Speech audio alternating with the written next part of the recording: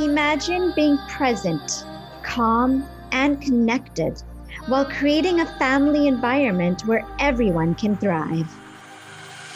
Welcome to the I Am Mom Parenting Podcast, providing inspiration and actionable steps to manifest the meaningful and magical life you desire for you and your family. We are your hosts, Dimple Aurora, founder of Mindful Evolution, and Shaista Fateh, founder of Thrive Kids. Thank you for sharing the I Am Mom journey with us. Let's get started. Welcome to another episode on the podcast. This week, we continue with our series on expert guests. This week's guest shares with us a powerful story that shatters many cultural expectations and who many would say breaks some unwritten rules and disrupts social norms. This is a story of inspiration, admiration, and above all, courage and hope. Today we have with us Nashina. She is a registered therapeutic counselor and workshop facilitator. Nashina offers an integrative approach to therapy, helping to identify patterns, narratives, and behaviors that may stem from a number of causes. Her passion and purpose is to light a matchstick for others to find their way.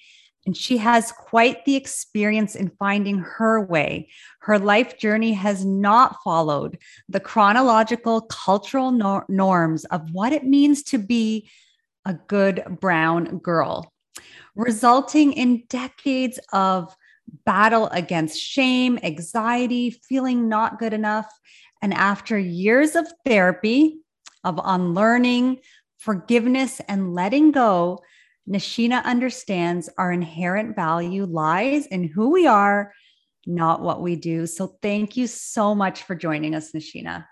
Thank you so much for having me. I'm really excited to be here with the both of you today. We're so excited to have you. And just hearing that bio, I just feel so, I don't even know what the word is, but just like this sense of like warmth and just empowerment myself, just hearing that. And I'm just so eager to learn more about you. So tell us who you are. Who is Nashina? Who was Nashina growing up? Tell us everything. We want to know your family history and all. How much time do we have? It's to give a sort of, first of all, thank you for that warm introduction. And it's nice to hear that people feel or sort of resonate with another's experience. That's kind of the brunt of what both of you do. So it's so beautiful. Growing up. So here in Burnaby, Vancouver, BC, is born and raised. I have an older sister. She's 3 years older than myself. My folks' story in terms of how they came to be here, was one of turmoil. I'm sure many can relate or know of sort of coming forth from Uganda at the time of Idi Amin. There's a lot of political unrest. And so the way in which I think my parents landed here, I feel is important because that's such a foundational piece to the way in which my sister and I were raised, which comes from, a real deeply rooted story of what I call and what I can speak to as really familiar for myself as like this lack of belonging, this low level kind of chronic sort of anxiety hovering through. And so, the dynamics in my household were stressful growing up, right? It was a little bit of anxiety on my mom's side. I think she's just sort of this really hyper-vigilant, go, go, go, go, go. She was like the doer of the family, a pot in one hand and a vacuum in the other sort of situation. That's the way it sort of looked at any given time. And she stayed at home. My mom, had some disabilities. She's legally blind. As time has progressed and age has come forth, she's got other sort of chronic ailments. And so I witnessed my mom in an interesting position where she was like both super strong and kind of like a doer and independent, but yet like vulnerable and really dependent on my dad and on others. And so it was a really interesting thing to witness. And then there was my dad, who struggled from a really young age with chronic mental health, bouts of really severe depression. And that was not spoken about. It was referenced as a bad mood. Yeah. And so my relationship to sort of witnessing these really massive dips and falls and this like level of reactive, frightening behavior, I understood as a bad mood, which was dangerous, like as I grew up. And so, I would say that it was just a time of, we had joyful times, of course, in our upbringing, but it really was, I would say my childhood was full of a lot of confusion around like emotions and roles and how to be honest and transparent. Yeah, absolutely. Yeah, I think you described the upbringing of quite a few people. And in particular, a lot of us as Smileys in our age, in our generation grew up this way, right? Because a lot of our parents had to flee from East Africa for that same reason. And that anxiety that our parents had transferred over, right, into their new place of dwelling and really influenced their parenting because they wanted to keep us safe. And it manifested in different ways, right? And I think that really does influence us as we are growing up. So how did that impact you growing up? Yeah. So, in the beginning, I think in my younger years, it sort of translated into understanding where I was like of service and where I kind of got that, pat on the back, if you will. And so I quickly found out that much like my mom, sort of the helper, the doer, the fixer, always keen to kind of help with a chore, do a task, and not because I wanted to do it, but because I knew that meant that would hopefully lessen her anxiety and then potentially the, anxious climate of the home at large. And so at that age and stage, I did not know it to the degree in which I'm sharing it now. But looking back, it was like I was very much sort of this emotional sponge of the family. And so I was really like at my mom's hip, ready to kind of jump in and help. And so very quickly, the roles of, who I was and where I was considered to be good was really in my service in the home, like chores, domestic kind of hat, if you will. And my sister, really bright and super intelligent, really charismatic, outgoing. And so therein, was a really defined path of, oh, okay, she's this and I'm that. This is kind of how it sort of perpetuated in my younger childhood. And then when I sort of started to sneak up into kind of my early teen years, recognizing that was not really working for me or for us any longer, it went to the polar opposite end of the spectrum in like full-blown rebellion. Yeah. Right? Complete just sort of retaliation. I find that's a very common story in our South Asian community. And everybody in the family unit really takes on this, clearly defined role.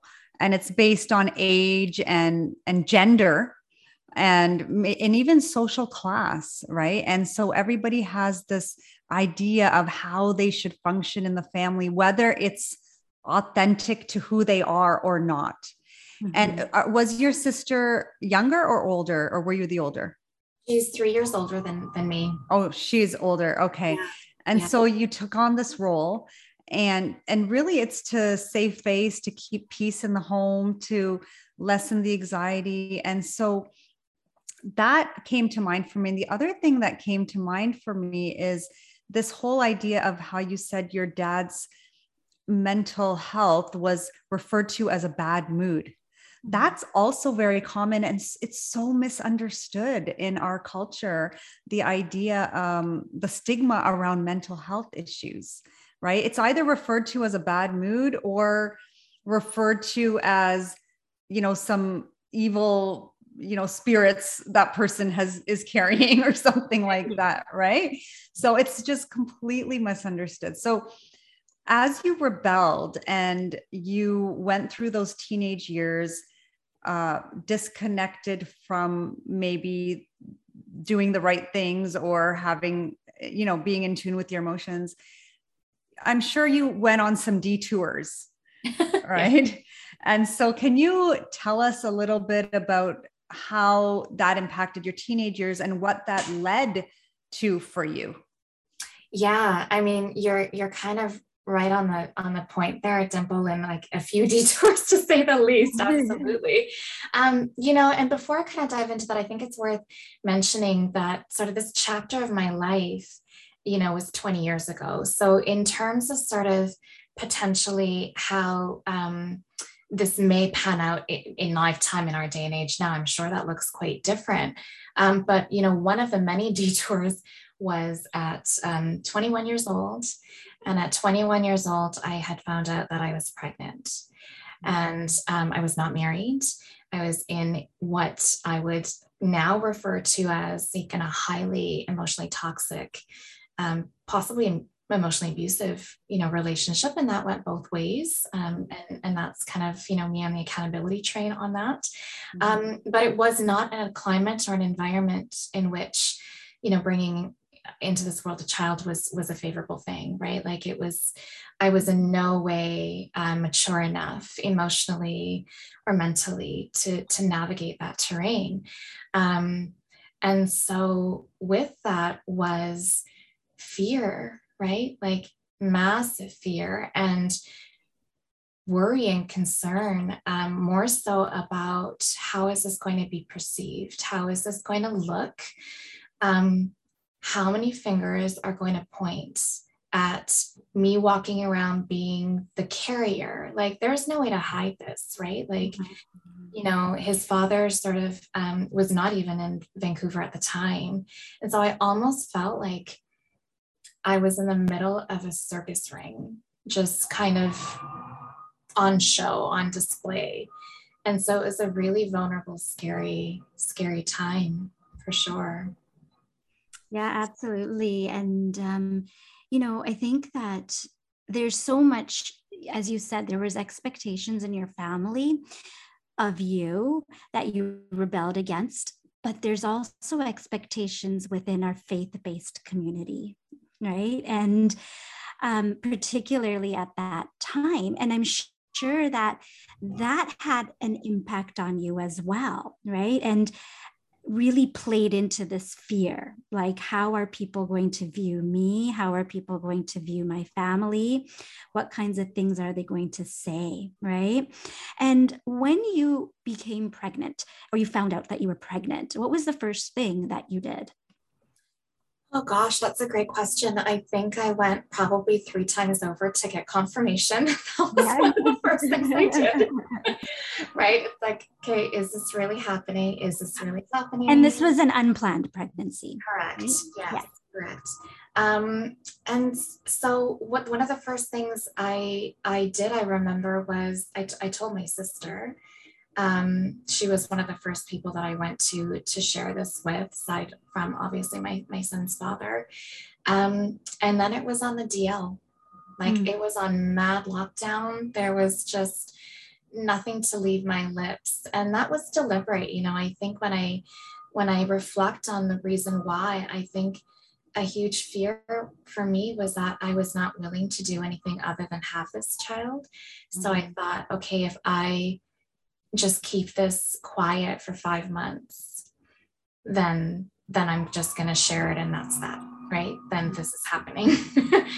And so that's what I did. I was quiet until I was 5 months. And luckily I was not showing. So it didn't, that portion of it didn't affect me, but I waited a long time before I sat down and had that conversation.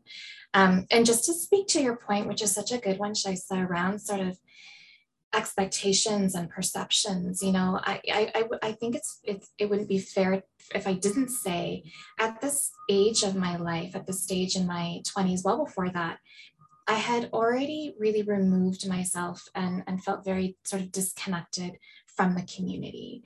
That was by choice and for no other reason than just self-discovery around like religion and spirituality and what that meant for me. And there was always like this innate, deep calling of like, not quite feeling in alignment with it. And so I did step away on my own accord. So I can't say that I felt rejected by or abandoned by our community and culture.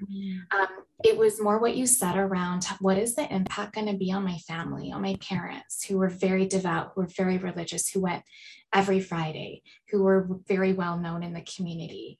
That was my primary concern, is like, this is really going to bring shame. And then in turn, if this brings shame, then I should be ashamed. Right? That was the immediate connection. Yeah.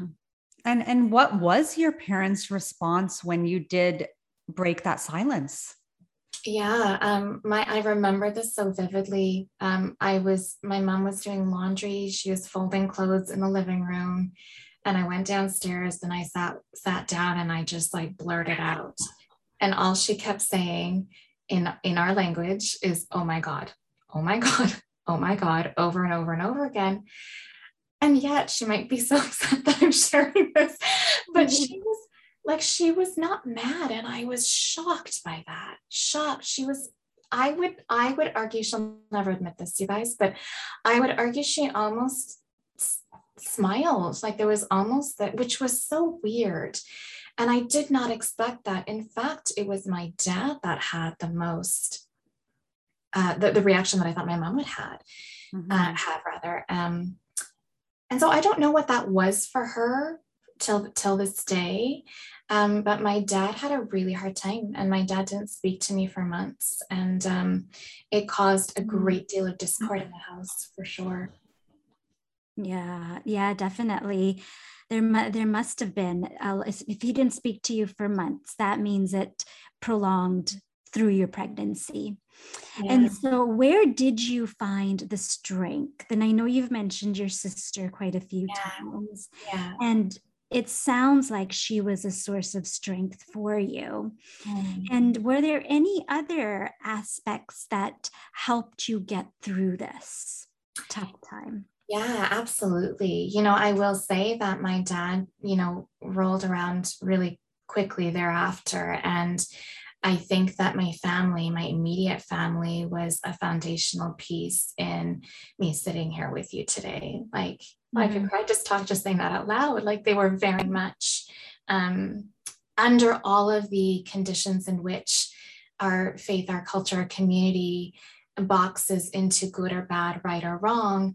My parents have unlearned so much through my story about what it means to be compassionate and open and accepting and non-judgmental. And so for that, I just am really grateful.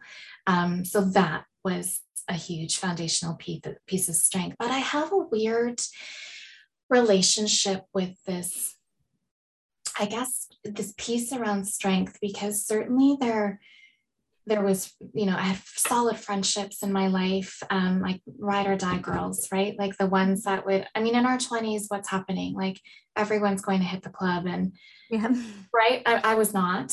And so they would come over and do the little pre-whatever, and I would sip on my water, whatever it was. And then they would head out. And I had those types of friends, like, a lot of them dropped like flies. So I won't say that it wasn't lonely. But the few that hung around are the ones that are with me today. And so like, I can't for one second say that I was totally alone. I felt lonely for sure, but I was not alone. Yeah. So that I'm really grateful for. But the strength piece is sort of, I think, sometimes to speak about or to not reference how many times I crumbled would be difficult, because I only derived that strength after I let myself crumble. Mm-hmm. Right? Like I only found the capacity to kind of like, okay, here we go today, after I let myself fall to my knees. And I think that's important to say out loud, right? Because I wasn't. That is, I just want you to say that again, because I think that has the big impact, right? That I let myself crumble before I found the strength. Like just even hearing those words, like you're absolutely right. I think it's so important to acknowledge that, right? And to know that sometimes we are in these places for a reason, and we may have to crumble in order to pick up these pieces. Yes. Yeah. I felt so uncomfortable at times with people referencing, particularly publicly, which came from nothing but love. I know this, right? And I take it in my heart, but there is this misconception and this sort of like stamp that we put on women and mothers that is fueled with pressure about being strong. And right. And that can get dangerous, and it can perpetuate this pattern of then, okay, like, so then am I to isolate myself in my sadness and in my crumble and in my, like, I'm on my knees on the bathroom floor, legit trying to get through the day, which I had many. I had days where my son was finally in kindergarten and I would get up to drop him off, crawl right back into bed, and get out of bed 7 minutes before I walked up the hill to go grab him, because I could not do the day. I just couldn't. And so it's really important to make mention of that it's not every day is going to be one of strength, right? It's so important to make that point. And the idea of acknowledging and processing our feelings, right? And this is what we want to teach our young people, and especially women and young girls who are growing up, that and the boys as well, right? The young boys as well, that it's important to acknowledge and then process the feelings. So that what a remarkable journey. And I'm just so curious to know, because we're talking about, breaking these stigmas in the community. I love that you said your parents had a lot to unlearn, because I find that's the way it works, right? Is that your child shows up maybe with a different sexual preference or a situation such as what you were in, or, going a different direction in the career that's not maybe fully accepted in society, right? And that's how we learn. And they say it takes about 3 generations of being here in the dominant to adopt the dominant culture or more open mindset or whatever it is. But that's so important to note. So thank you for sharing that so far. So I'm so curious to know what the reaction was from the community, though, and how your parents faced that, and were they shamed, and so tell us about that. Yeah, I mean, I will say, this is, most of it was kind of hearsay, right? So I kind of hear through the proverbial grapevine, that good old gossip chain as to what was happening, because I did not go to mosque, long before, again, right? Long before I was already kind of disconnected. But I also didn't go on even, bigger occasions, because I was walking muse, right? Like it felt very vulnerable.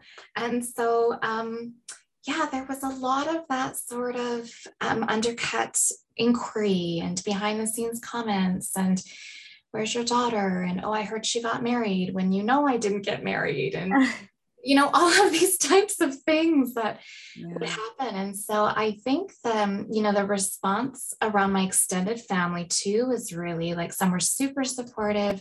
Some were really, advocating for us to just get married so it would look more acceptable. my parents, I'm sure, this is the other thing about my parents. Not once did they say a word to me about who said what about what. I never heard them come back from mosque and say, look, Nashina, what you've caught. Like, I never heard that leave their lips. And so, I'm grateful for that too, because I think there's a level of them knowing that I was already carrying so much guilt and shame from the experience. They didn't want to add to that. But I would say that they bumped up against their stuff when they walked in. I mean, all eyes, right? And all the aunties. Questions. And this is the thing too about my group of girlfriends. I had some, and my sister, I had some people in my life that were not afraid to check people, and kind of just really stop the conversation and not engage. And I think we need more of that. I think we need more women for women, kind of not really diving into this, as Brene Brown references it, which I absolutely love, like hot wiring connection through gossip. Right? Like, there's nothing okay about that. Mm-hmm. So yeah, I think that they faced it, but I also think that they moved through it with grace as best as they could. One theme that I keep hearing from you is this concept of love and this unconditional love. And I think we hear this term quite a bit. But this is the perfect example of what unconditional love is. It is so pure, so real, so true. And this is what your parents had for you, right? Even though, I mean, I know exactly, those who are Ismaili know exactly what you're saying. You walk into mosque and you have these people who are going to talk, who are going to ask these questions, which, comes from a not so great place and puts this shame and guilt upon you. And for them to shelter that from you because they love you so much. And that permeated to their grandson. I am 100% sure about that, because that comes off as well from you. Even prior to recording our podcast, you were talking about your son and how open he is with you. And it's because of this love that you share with him that is unconditional, that has come from your parents. Oh, yeah. You're just hitting all sorts of things in my heart right now. Yeah. You couldn't have said it more beautifully. So I am super curious, when you had your beautiful son and you had this sweet little baby, what was the response? Oh my God. I'm like, what do I do with this thing? I had no clue, you ladies. Like, I mean, there's something really interesting. I think about this often.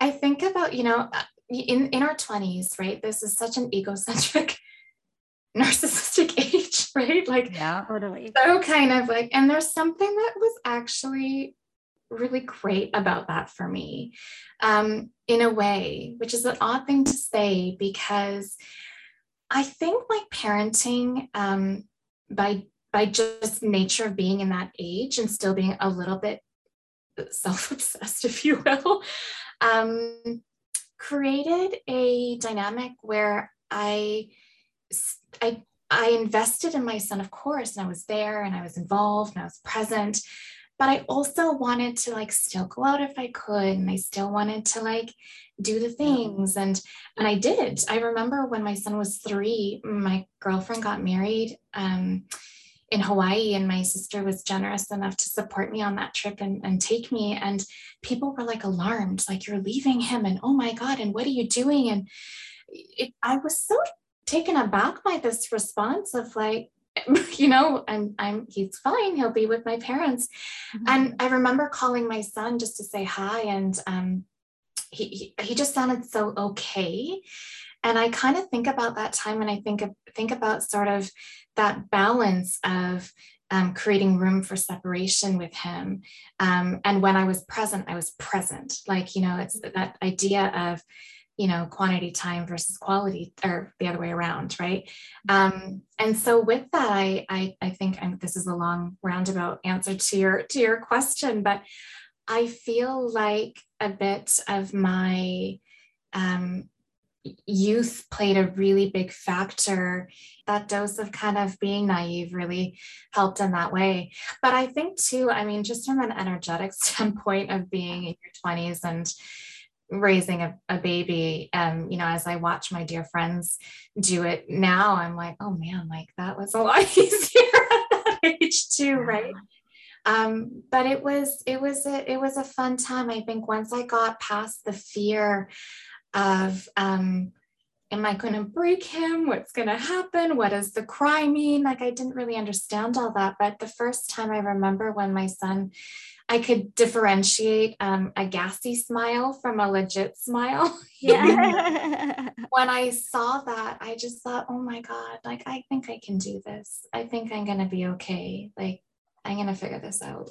Yeah. And you fast forward 20 years later, almost 20 years later, and you did figure it out. You did do it and you were okay. Indeed. And so now you were pregnant at 21, but at 24 is when you became a single mom. Yeah. And I'm sure there was a lot of challenges that you faced as not only a young mom, but a single mom. And in today's 20 years later, I'm sure those are similar. There are similar challenges as there were 20 years ago. What kind of advice would you give to someone who is maybe in the same situation? Yeah, it's tough, right? Like I feel like it's a matter of trusting as much as one can under those circumstances, that intuitively, life will guide you, right? Like to sort of trust that what is happening to us is happening for us. And I think at that, it's hard to say that too out loud because, at a certain age, it's really hard to surrender into that kind of realm of thinking. I totally get that. But certainly that comes forward, right? Show up as best as you can and know that that's enough on that day for that minute, however you can, right? It's just taking it easy, being graceful with yourself, being compassionate with yourself, holding really true. Like then I couldn't label them as my value system, but now when I look back, I know that I had that in tow. And using that as your true north, right? Like as your compass to help lock you down and take you to tomorrow. Sometimes that's all you can do.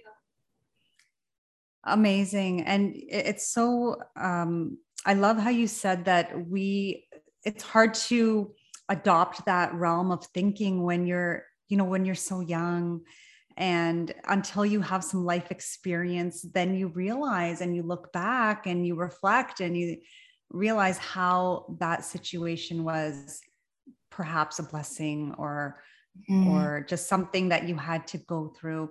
And so what would you say to anyone right now who is feeling the pressure of cultural backlash or living for the society or staying silent and just holding their voice inside because they cannot speak their truth in this society? Like, what would you say to these women right now?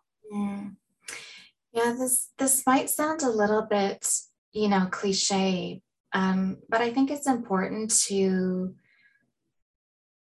really weed out, who and where you can go to, like who are the ones that can kind of be your sounding board, even if it is one individual. Because it will, and it can get so easy to look at everyone who is judging or pointing or shunning, shaming, silencing you. And sometimes, kind of taking a few steps back and settling into a place where you can start to like garner your strength and your courage may feel like you're not doing anything, but it almost feels like it's the preparation, right? It's kind of like sitting back and kind of really getting super clear on the how to. Like, if this is what I want, if I do want to speak up, if I do want to share, if I do want to be bold and courageous and brave, maybe that requires that I sit back a little bit and reflect on how am I going to do that? Where is it going to come from inside of me? And that's not a waste of time. That's precious time. And so sometimes not doing nothing is maybe the most bold and courageous thing we can do, right? To sort out our next steps. And I will say that there was a big pocket of, I use that word kind of weeding out, and I don't mean it in a disrespectful way, but there were a lot of people that had to go. Exactly. You know, there were a lot of people that sort of had to be removed and distanced in support and pursuit of who and where I wanted to go and how I was going to get there. And so don't be afraid to sort of create space and distance from that, because that will create space and room for the people and the types of experiences that will carry you forward, right? Like, that is going to happen, but you can't make space for the new if you're not sort of releasing the old. It just doesn't work that way. Yeah. Absolutely. And I have to ask this, like, how do we instill this into our kids right now? This courageous confidence for them to be themselves and to not always adhere to what is expected of them. Yeah. Oh, isn't that like the hope of our life when it comes to what we want for our children? You know, again, this sounds super simplistic, but I think, you know, and Shaisa, you could probably speak to this more so, but I think children are observers more than listeners, right? And so to kind of watch us do what we want them to do is the best way to sort of help them really gain a sense and an understanding of, what does this look like? Like, what does brave and courageous, coupled with compassion, of course, what does that look like? What does that sound like? And how best to learn it than to witness it.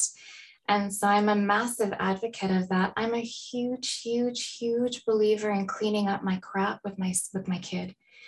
I cannot tell you how many conversations we have had at age appropriate times where I apologized for what I didn't know. Mm-hmm. It's really, really important, because we are not walking perfection by any means, right? Yeah, absolutely. I'm kind of like just listening and don't even know how to respond to that, because I think it's just so beautiful. And from an outsider looking in, you have definitely done that, because your son is on this trajectory of such empowerment, right? And making these choices from himself and having the strength within him, and not following what is societally acceptable, right? Like, oh, you know, you're going to go here, you're going to do this. And you were mentioning before too, like even with family, you know, well, you should by this time have a major or a goal. Where with him, he's more like, I'm going to take my time and figure out what it is that really ignites this fire. And it may take me a few tries to get there, but I will get there eventually. And he's trusting this process because he's seen it and you have modeled it yourself. And I think there's also this element that you have brought up a few times around being really gentle with yourself and patient, right? And taking the necessary minute steps to get to those bigger goals. Mm-hmm. And I think that you have modeled that so well in reference to taking the time to also feeling these emotions and coming to a place where you feel like you can't go on, right? And acknowledging that, because that is where you will get to a point where you will make that next small step. And again, that was modeled with you. And I think for kids as well, when they see that with us, that will give them that confidence and that courage that they can get there. They don't have to get there tomorrow, and they don't have to take that big leap. Right. They can take that small leap and take that time. Absolutely. Sheena, thank you so much for sharing all of this insight with us today. It's been so inspiring, heartfelt, and just so beautiful to hear you speak. You have the most beautiful, warm voice. And I can tell that you have the most warm, beautiful soul as well. So thank you. Thank you so much. And I'm sure that this conversation has definitely ignited a matchstick for others to find their way. Where can our listeners find you? Oh, so you could probably, the best place to reach me at is usually by email. So I'd love to throw out a bunch of social media handles at you guys, but I'm old school. I'm sorry. It's at Nashina, Nashina at harborcw.com. And my website is harborcw.com if you wanted to check out a bit more about me and my offerings there. Beautiful. Beautiful. Well, thank you so much and have an amazing rest of the day. And we really appreciate you. Yeah, I really appreciate you having me. And I'd really love to leave you with this nugget. I just wanted to speak to the work that the both of you are doing. Is just, if I had a little bit of what you're offering to so many women that need it most. I mean, I'm grateful for my journey. I might have sped it up a little bit along the way had I had something like this. So I just feel so grateful to have been on and to have been in the company of two women that are for women. I think it's amazing. Oh, thank you so much, Nashina. Beautiful conversation, super inspiring, and we just love you and love your soul. You're amazing. Guys, have a great day and thanks for having me on. Thank you. Thank you. Take care. Thank you for joining us on the I Am Mom parenting journey. If you enjoyed today's episode, please follow us and head on over to iTunes to leave us a review. We invite you to check out the show notes for this episode and click on the link to join our free Facebook community to stay connected and continue the conversation with other like-minded moms. Until next time, stay inspired, take action, and create magic.